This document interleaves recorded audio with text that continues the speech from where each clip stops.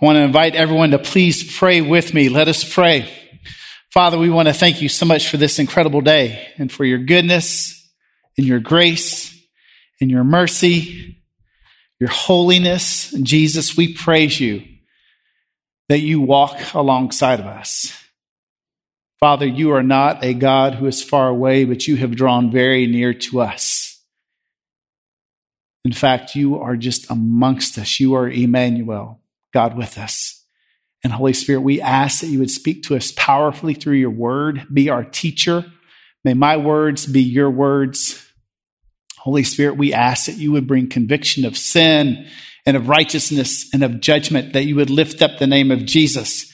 And that, Father, we would see you clearly, that we would experience your love. That I would say only what you want. And Father, that we be utterly transformed with your presence and with your power, with your love. And that we would shine your love and your light in this dark and evil world to all those around us with whom we work, live, and play, so that your name is lifted up. And we ask these things in your precious name, Jesus. Amen and amen. Well, it is a joy and privilege seeing all of you here today. Sometimes I wish I could just squish all of you right here in the middle, but I know the pews are long, and sometimes I've had people who sit right here in the middle. They feel like they're under a surgery light getting ready to be opened up because it can be very bright here. But welcome. We're glad you're here. Those worshiping online, we're so glad that you are here. And we are now in what we call the Easter season for the next several weeks until the day of Pentecost, which is the celebration of when Holy Spirit came down. So it's Easter season. Last week was Resurrection Sunday. And today might seem like a little bit of review, but we're still in the Gospel of Luke. Starting way back in Advent, the Sunday after Thanksgiving, we started the Gospel of Luke. And we've been preaching through it. And over these next 3 Sundays, we will look at this very last chapter in Luke chapter 24. I love this story. It is one of my favorite stories. And it's funny, when I prepare for my sermons, I feel like I've got about 20 favorite verses and 20 favorite stories. But I promise you, this is one of my most favorite stories. It's Luke chapter 24. But before we do that, there's a couple of what I'll call pastoral privilege announcements that I'm going to give. The first one is this. I just want to say thank you to our worship team and our choir for last week and everything that they did. And let's just give them a round of applause. I should have done that last week, but I didn't. And I just want to say thank you. And for those who are part of the choir and worship team, if you're not here today, I just want to thank you. And I also want to thank Kim and Mike Walker, Adam, and a few others who have been decorating our worship center all throughout Holy Week with Advent, with Lent, Christmas season, then Lent, and then Holy Week, and then Resurrection Sunday last week. It was awesome. So I don't see Kim or Mike here today, but I want to thank you so much just for all your hard work. And they could always use the help. So if you have an eye for decor, the church is us. It's the people.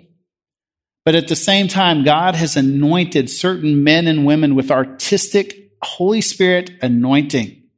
We worship God with all of our 5 senses, not just our mind, but what we hear, what we see, what we say. Scripture even says, taste and see that the Lord is good. And so if you're creative, artistically creative, let us know, because I know Kim would love the help. But I just want to say thank you. Another thing is this. We are still seated. Every other row is closed off. I know you guys are probably well aware that at least here in Nashville and the state of Tennessee, the cases of COVID are still dropping. And we're very excited for that. Many people are getting the vaccine.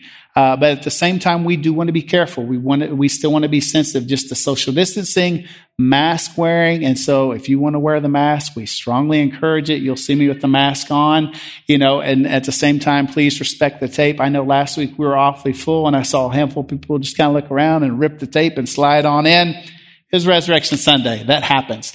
But we will keep the balconies open and every other pew will keep closed just to continue to respect, because we want to be careful. We want to be careful just with COVID. It's real. And we have dear brothers and sisters who are part of our church family who have lost loved ones. So I see lots of people with masks on still. Excellent. Praise the Lord. And I see many people with no masks on. That's praise the Lord. So I know many are getting vaccinated, but let's continue just to be careful with social distancing and everything. And more than anything, let's continue to pray as God continues to shake the nations. The pandemic has been awful, but Jesus will glorify himself through it. So let's continue to pray that Jesus work and move. And the final announcement, and I apologize for all these announcements, but again, as I said, pastoral privilege. Many of you all know the situation with my mom and our family just health-wise. And so if you see me kind of be distant at a time, not physically distant, but like if you can't find me, or if I'm really busy and if I can't get together, I love to be everybody's best friend, but it's an impossibility. But it's just with my mom's health. And so we're spending a lot more time with her over these next many, many months. And I just want to let you guys know that because I know some people have reached out and like, hey, can we get together? Can we get together? And I'm like, no, sorry. Or I just might not be in the office. And it's just because of that reason. So please pray for us as a family. Pray for my mom as she is just got some health issues going on. We would greatly appreciate that. And Scripture does say, pray for your pastors. So if you're not praying for me, I'll see you after church back behind the woodshed. And no, I'm just teasing. I'm teasing. No, but we really would. We are greatly appreciative of all your love and all your prayers, all your cards, and just everything that you guys are truly loving us. So thank you so very much. All right. With that, right? Okay, let's open our Bibles to Luke chapter 24. Luke 24. Last week, we looked at the Resurrection Sunday. And like I said, it might be a little bit of a repeat, but just a little bit of the context. In the passage today we're looking at, verse 13 to verse 25, it is Resurrection Sunday. Last week, and we're looking at the afternoon, and we're going to look at two disciples. We know the name of one of them, Cleopas, but we really don't know who these two disciples are. But just a little bit of context for review, because there could be some people watching us, worshiping with us, or even here today that might not know the context. But this is what has happened. For 3.5 years, Jesus was ministering and traveling all throughout Israel. He had 12 apostles, but there were about 100 men and women who were faithful to Jesus. They were disciples of Jesus. They loved Jesus dearly. There was one point in time in Jesus' ministry where thousands were following him.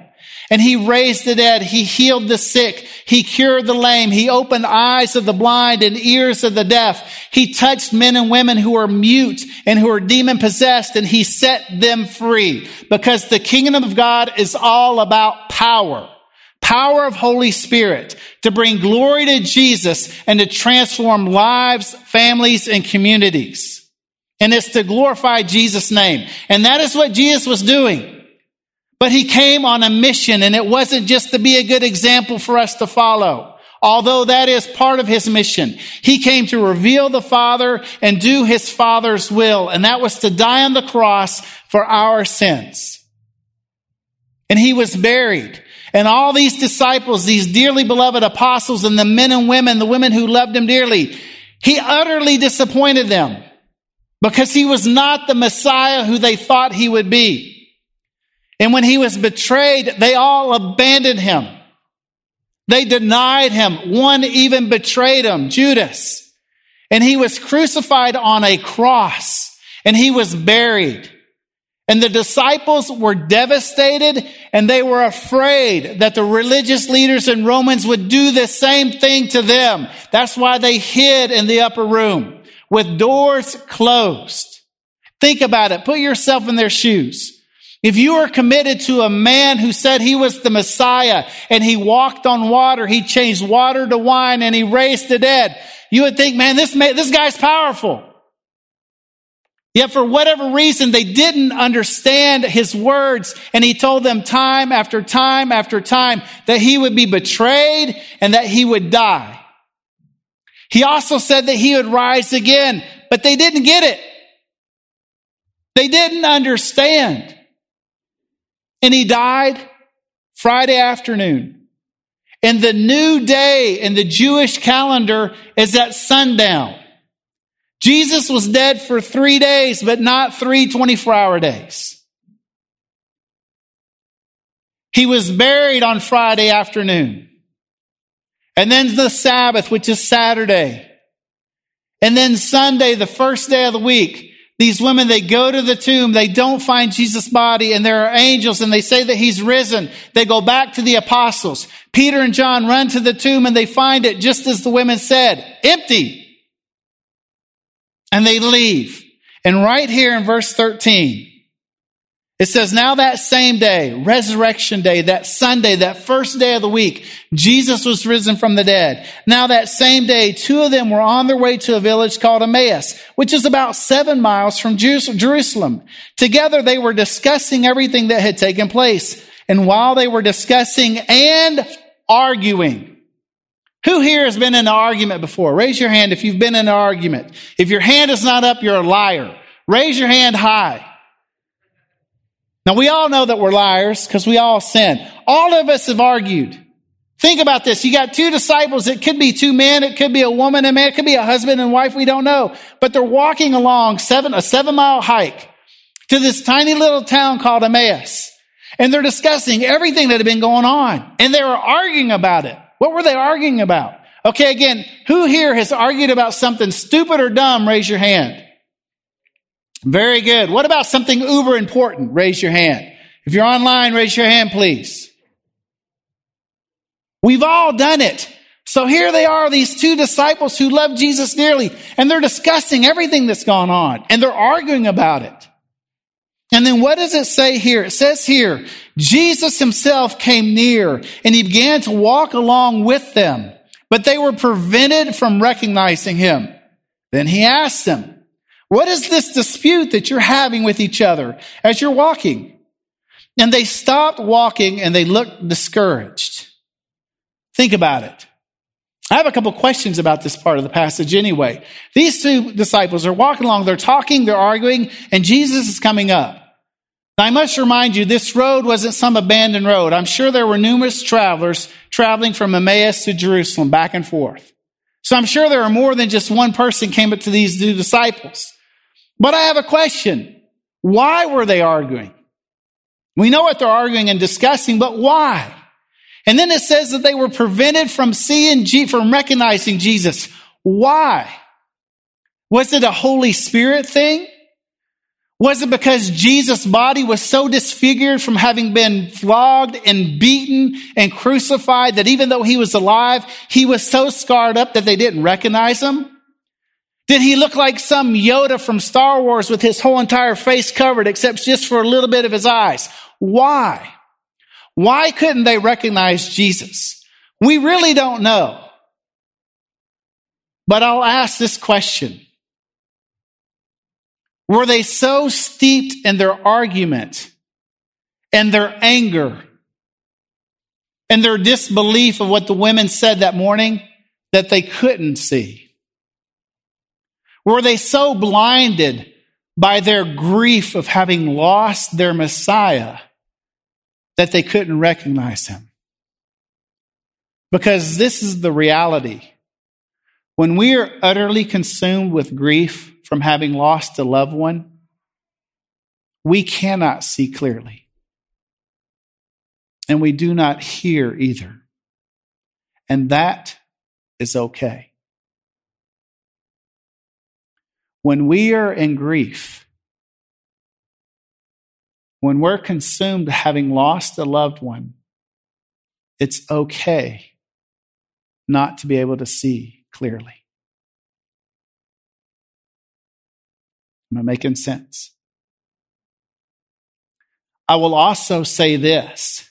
Many times our own sin, self-righteousness, pride, arrogance, self-centeredness, and even the lies that we believe about ourselves, about others in life, keep us from seeing the truth. I'll say that again. Our own pride, self-righteousness, sin, selfishness, preconceived ideas about ourselves, life, and others keep us from seeing the truth. I'll prove it to you. For example, this is a fun one here. Who's all gone hiking or walked on a trail before? Raise your hand. I'm sure all of us have, right? You're walking along this trail. You might be with a couple people and you're kind of walking and talking. You're really not paying attention. And right in front of you, you see something kind of crooked and squiggly and it's brown. And immediately you jump back. It's a snake. And then you look at it. Oh, it's just a stick. But what is your heart doing? But it's just a stick. Why did you freak out? Because you thought it was a snake. Has this ever happened to you? My boys found a bunch of snakes in our backyard earlier this year. I'm scared to death to go out in the backyard now. Constantly looking. I hate snakes. It's biblical.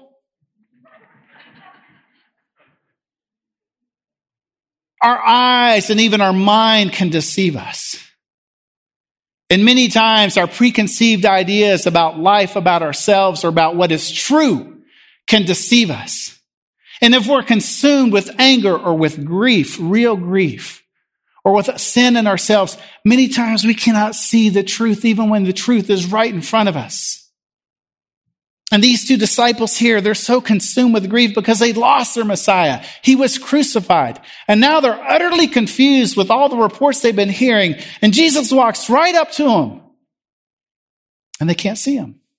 I mean, they see him, but they don't see him. It requires humility. It requires great humility to see the truth. What is the foundation of your truth? Is it science? Is it reason? Is it tradition? Is it your emotions? Is it your feelings? Is it your experience? Is it scripture? What is the foundation of what you live your life on and what is true? I've showed this before in the past. It's called the Wesleyan Quadrilateral.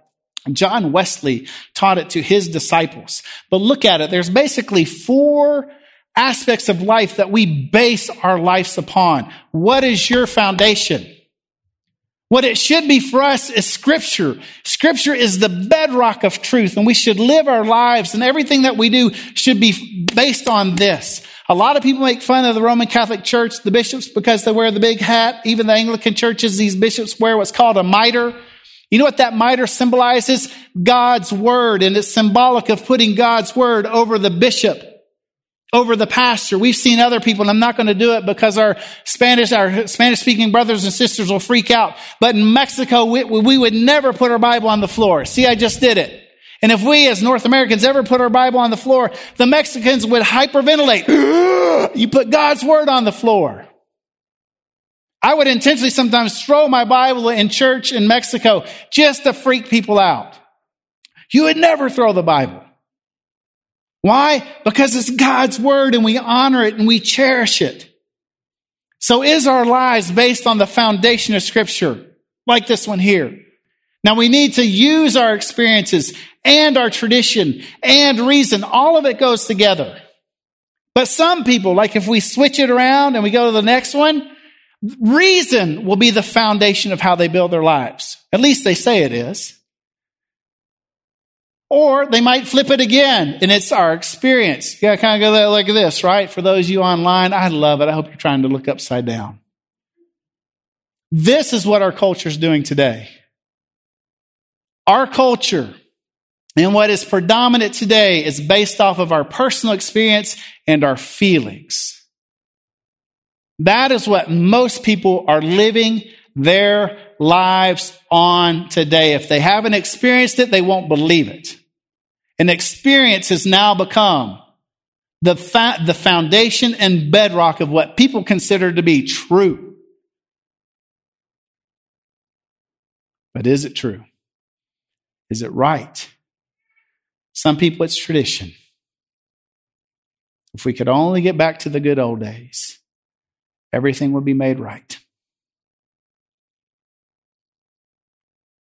For whatever reason, these 2 disciples, because of their traditions, we'll see it in a minute, because of their reason, which was wrong, and definitely because of their experience, they couldn't see Jesus, even though he was right in front of them. But look what Jesus does, and I love this. I love this passage. It's an amazing passage. What is they're arguing, they're discussing, and they're talking. And then Jesus comes up to them.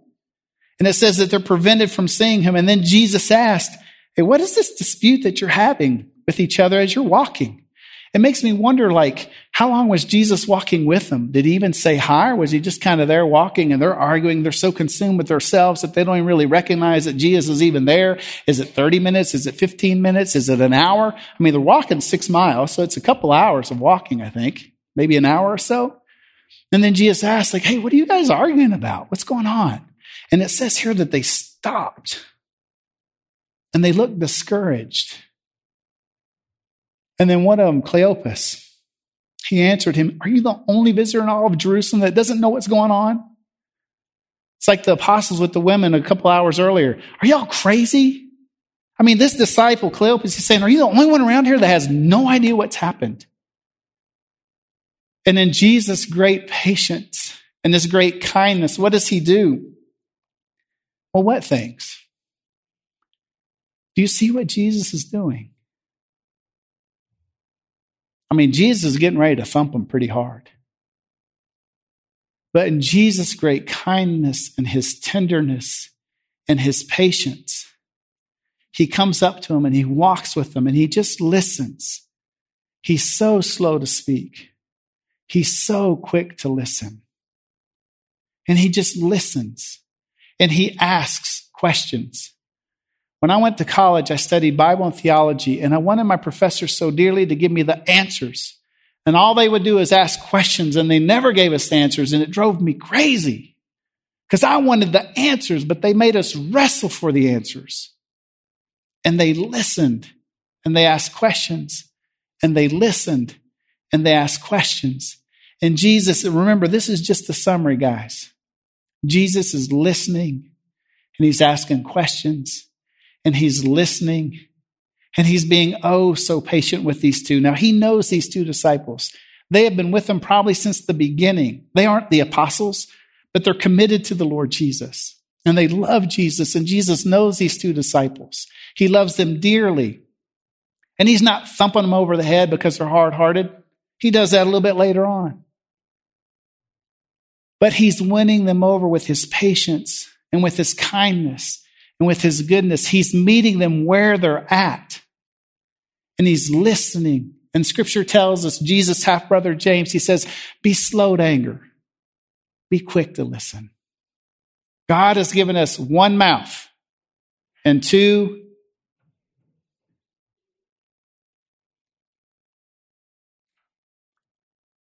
And so then they explain. So they said to him the things concerning Jesus of Nazareth, who was a prophet, powerful in action and speech before God and all the people. And how our chief priests and leaders handed him over to be sentenced to death, and they crucified him. Now, they're right there so far. They give a gospel conversation right there. They're sharing the gospel. They had given their lives to Jesus, and he was handed over and he was crucified. Here's where they make some mistakes. But we were hoping that he was one who was about to redeem Israel. Besides all this, it's the third day since these things have happened. Still, these disciples are still hoping that Jesus would be like King David, the great Messiah who would redeem Israel from Rome. And Jesus was going to do that, but in a far deeper, greater way, not just for Israel. And it wasn't to conquer Rome, but it was to conquer sin and death. And they say, but it's been 3 days since all this happened. Verse 22, moreover, some women from our group astounded us, and they arrived early at the tomb this morning. And when they didn't find his body, they came and reported that they had seen a vision of angels who said he was alive. Can you still hear these disciples? We got crazy women with us saying that he's alive. And then they go on. Some of those who were with us went to the tomb and found it just as the women had said, but they didn't see him. So these two disciples are explaining to Jesus all that had gone on the past couple of days and everything that had gone on that morning. Could you imagine if Twitter and Instagram and TikTok and Snapchat and Facebook was going on back then? Could you imagine all the craziness that was going on with the resurrection? Could you imagine the reports going on? Both what was true and the lies.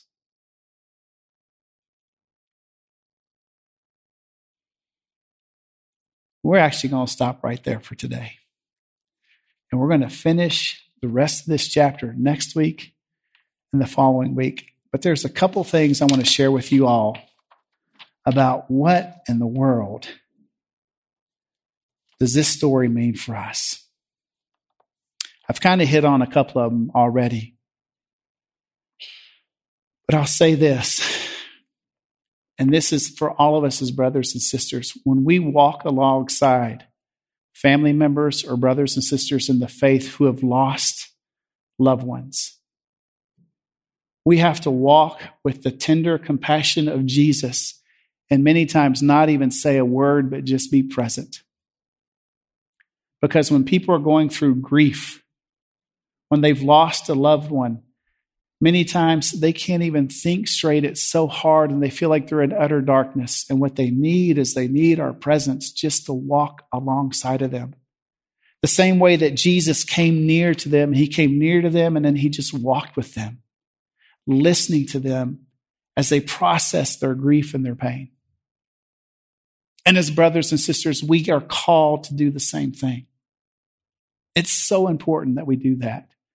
And for those of us who've lost dear brothers and sisters, as we receive the mercy and compassion and strength and the comfort that our Heavenly Father gives to us, later in life, it could be just weeks or months or a couple years later, we're going to have people in our lives who are going through grief and loss.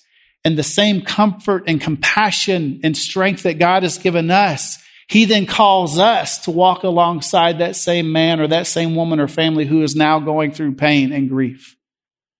We need to be as Jesus, walk as Jesus, and just come alongside people who are grieving. There are a lot of people who are grieving this past year. The second one is this. It's very different. Our own sin, selfishness, pride, arrogance, greed, preconceived ideas about ourselves, about life, even about God himself, can cloud what is true about who Jesus is. I use the example of the crooked stick in the road, thinking it's a snake. And many times we come to life where we encounter other people and we have preconceived ideas about what life is and what is true and right. But I have to ask this question, is your life built upon your personal experience and what you feel, or is it based upon the foundation and the bedrock of Scripture, of God's Word? And I'll tell you this right now, the current of our culture, it's all about feelings and personal experience. That is the bedrock of what people are living their lives upon today, what they experience and what they feel is true, and it's not necessarily true. And I call all of us, myself included, if we aren't doing it, to return whatever Scripture says, we do it. Actually, we'll do the old-fashioned way. Hold your Bibles up. Let's stand. Hold your Bibles up. Hold your cell phone up if you don't have your Bible. And if it's your smartphone, as a symbol of God's Word, put it on your head. Those worshiping with us online, do it. This might be silly. Are you submitting to God's Word? If God's Word says it, will you believe it and do it? We're going to look at that more next week. You can be seated.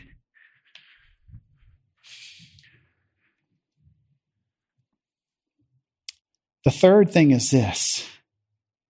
Jesus will meet us where we're at. Jesus will meet us where we are at. And he'll listen, and he'll ask questions, and he'll listen, and he'll ask questions. He is so good to us. He is the good and great shepherd. And the same way he treated these two disciples, he'll do for us. He will do for your family. He'll do for your friend who still doesn't know Jesus yet. He'll do for your prodigal son or granddaughter or your prodigal father. He'll do for your pig-headed coworker or your boss. Jesus is the good and great shepherd. He knows exactly how to pasture his sheep. And he knows how to divide the sheep and the goats. The fourth thing is we need to love people where they're at. Now, what does all this have to do with the gospel? What does this have to do with the resurrection? And I've actually given a whole lot. There's three things about the resurrection that are utterly vital for us, and it's utterly important. The first one is the gospel is utterly unique. The gospel is unique. The resurrection is unique. Paul says in 1 Corinthians chapter 15 that if Christ hadn't risen from the dead, our faith would be in vain. We would still be in our sins, and we would be pitied above all men and women. The gospel, the resurrection is utterly unique. Jesus is alive. The second one is this, the urgency of the gospel. Because Jesus rose from the dead, he's conquered sin and death, and Jesus is the only way to the Father.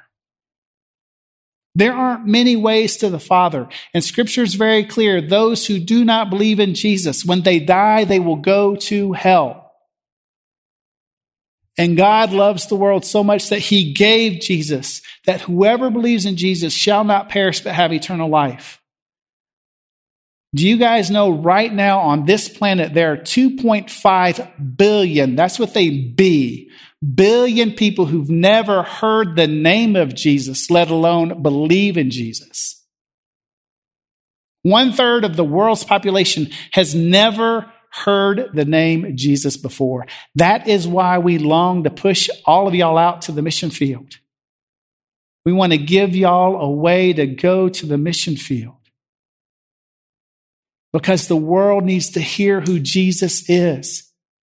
And many people, even in this country, they've heard of Jesus, but they've never heard the gospel clearly, or they're still clouded from understanding.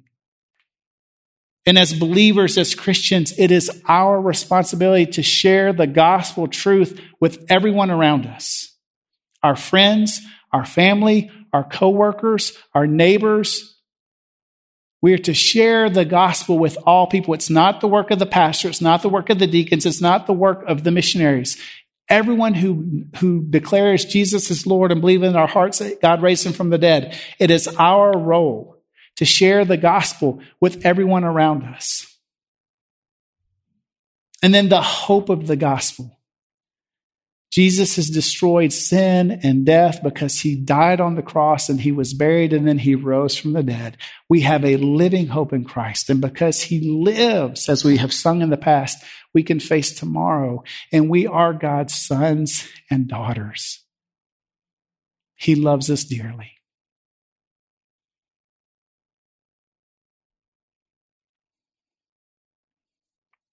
I keep referring to my cheat sheet today. Let's stand.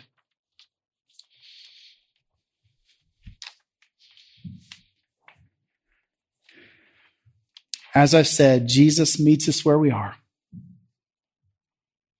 He loves us beyond anything we could possibly imagine or think. He meets us where we are. And the gospel, there's a uniqueness and an urgency and a hope that we have.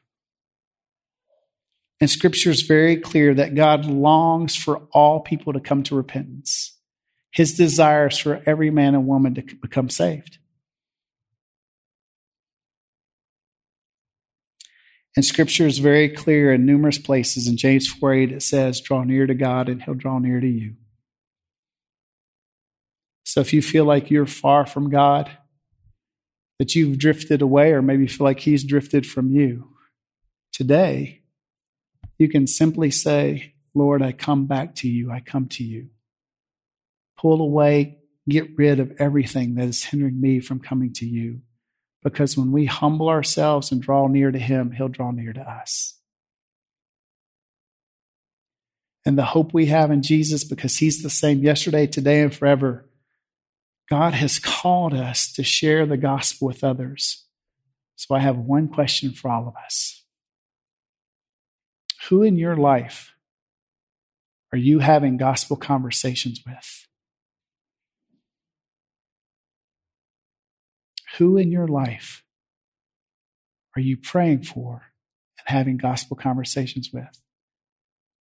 And if your answer is no one, I want to encourage you today, start praying that God will open those doors to share the gospel with someone. Let's pray. Father, I want to thank you so much for this incredible day.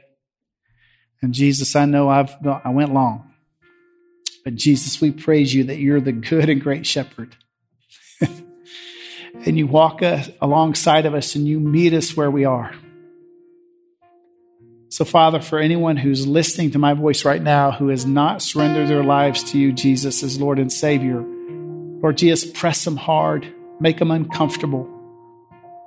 And may they confess you as Lord and Savior today, Jesus. May they give their lives to you, Jesus. Father, for those of us who are grieving, I thank you that you bring comfort. Father, for those of us who are clouded, our vision is clouded because of our own sin or pride or arrogance or preconceived ideas, our own selfishness, our own arrogance. Lord Jesus, bring conviction, pull the veil away so that we could see truth clearly. Jesus, may we humble ourselves now as we sing this last song. As we stand and wait in your presence, may we humble ourselves and draw near to you. And I praise you for the promise that you then draw near to us. And Jesus, about Gospel Conversations, it's sharing your story, the story of Jesus dying on the cross for our sins and allowing you, Holy Spirit, to do the rest of the work. Anoint us with boldness that we would share your gospel, Jesus, your hope and your love to all those around us.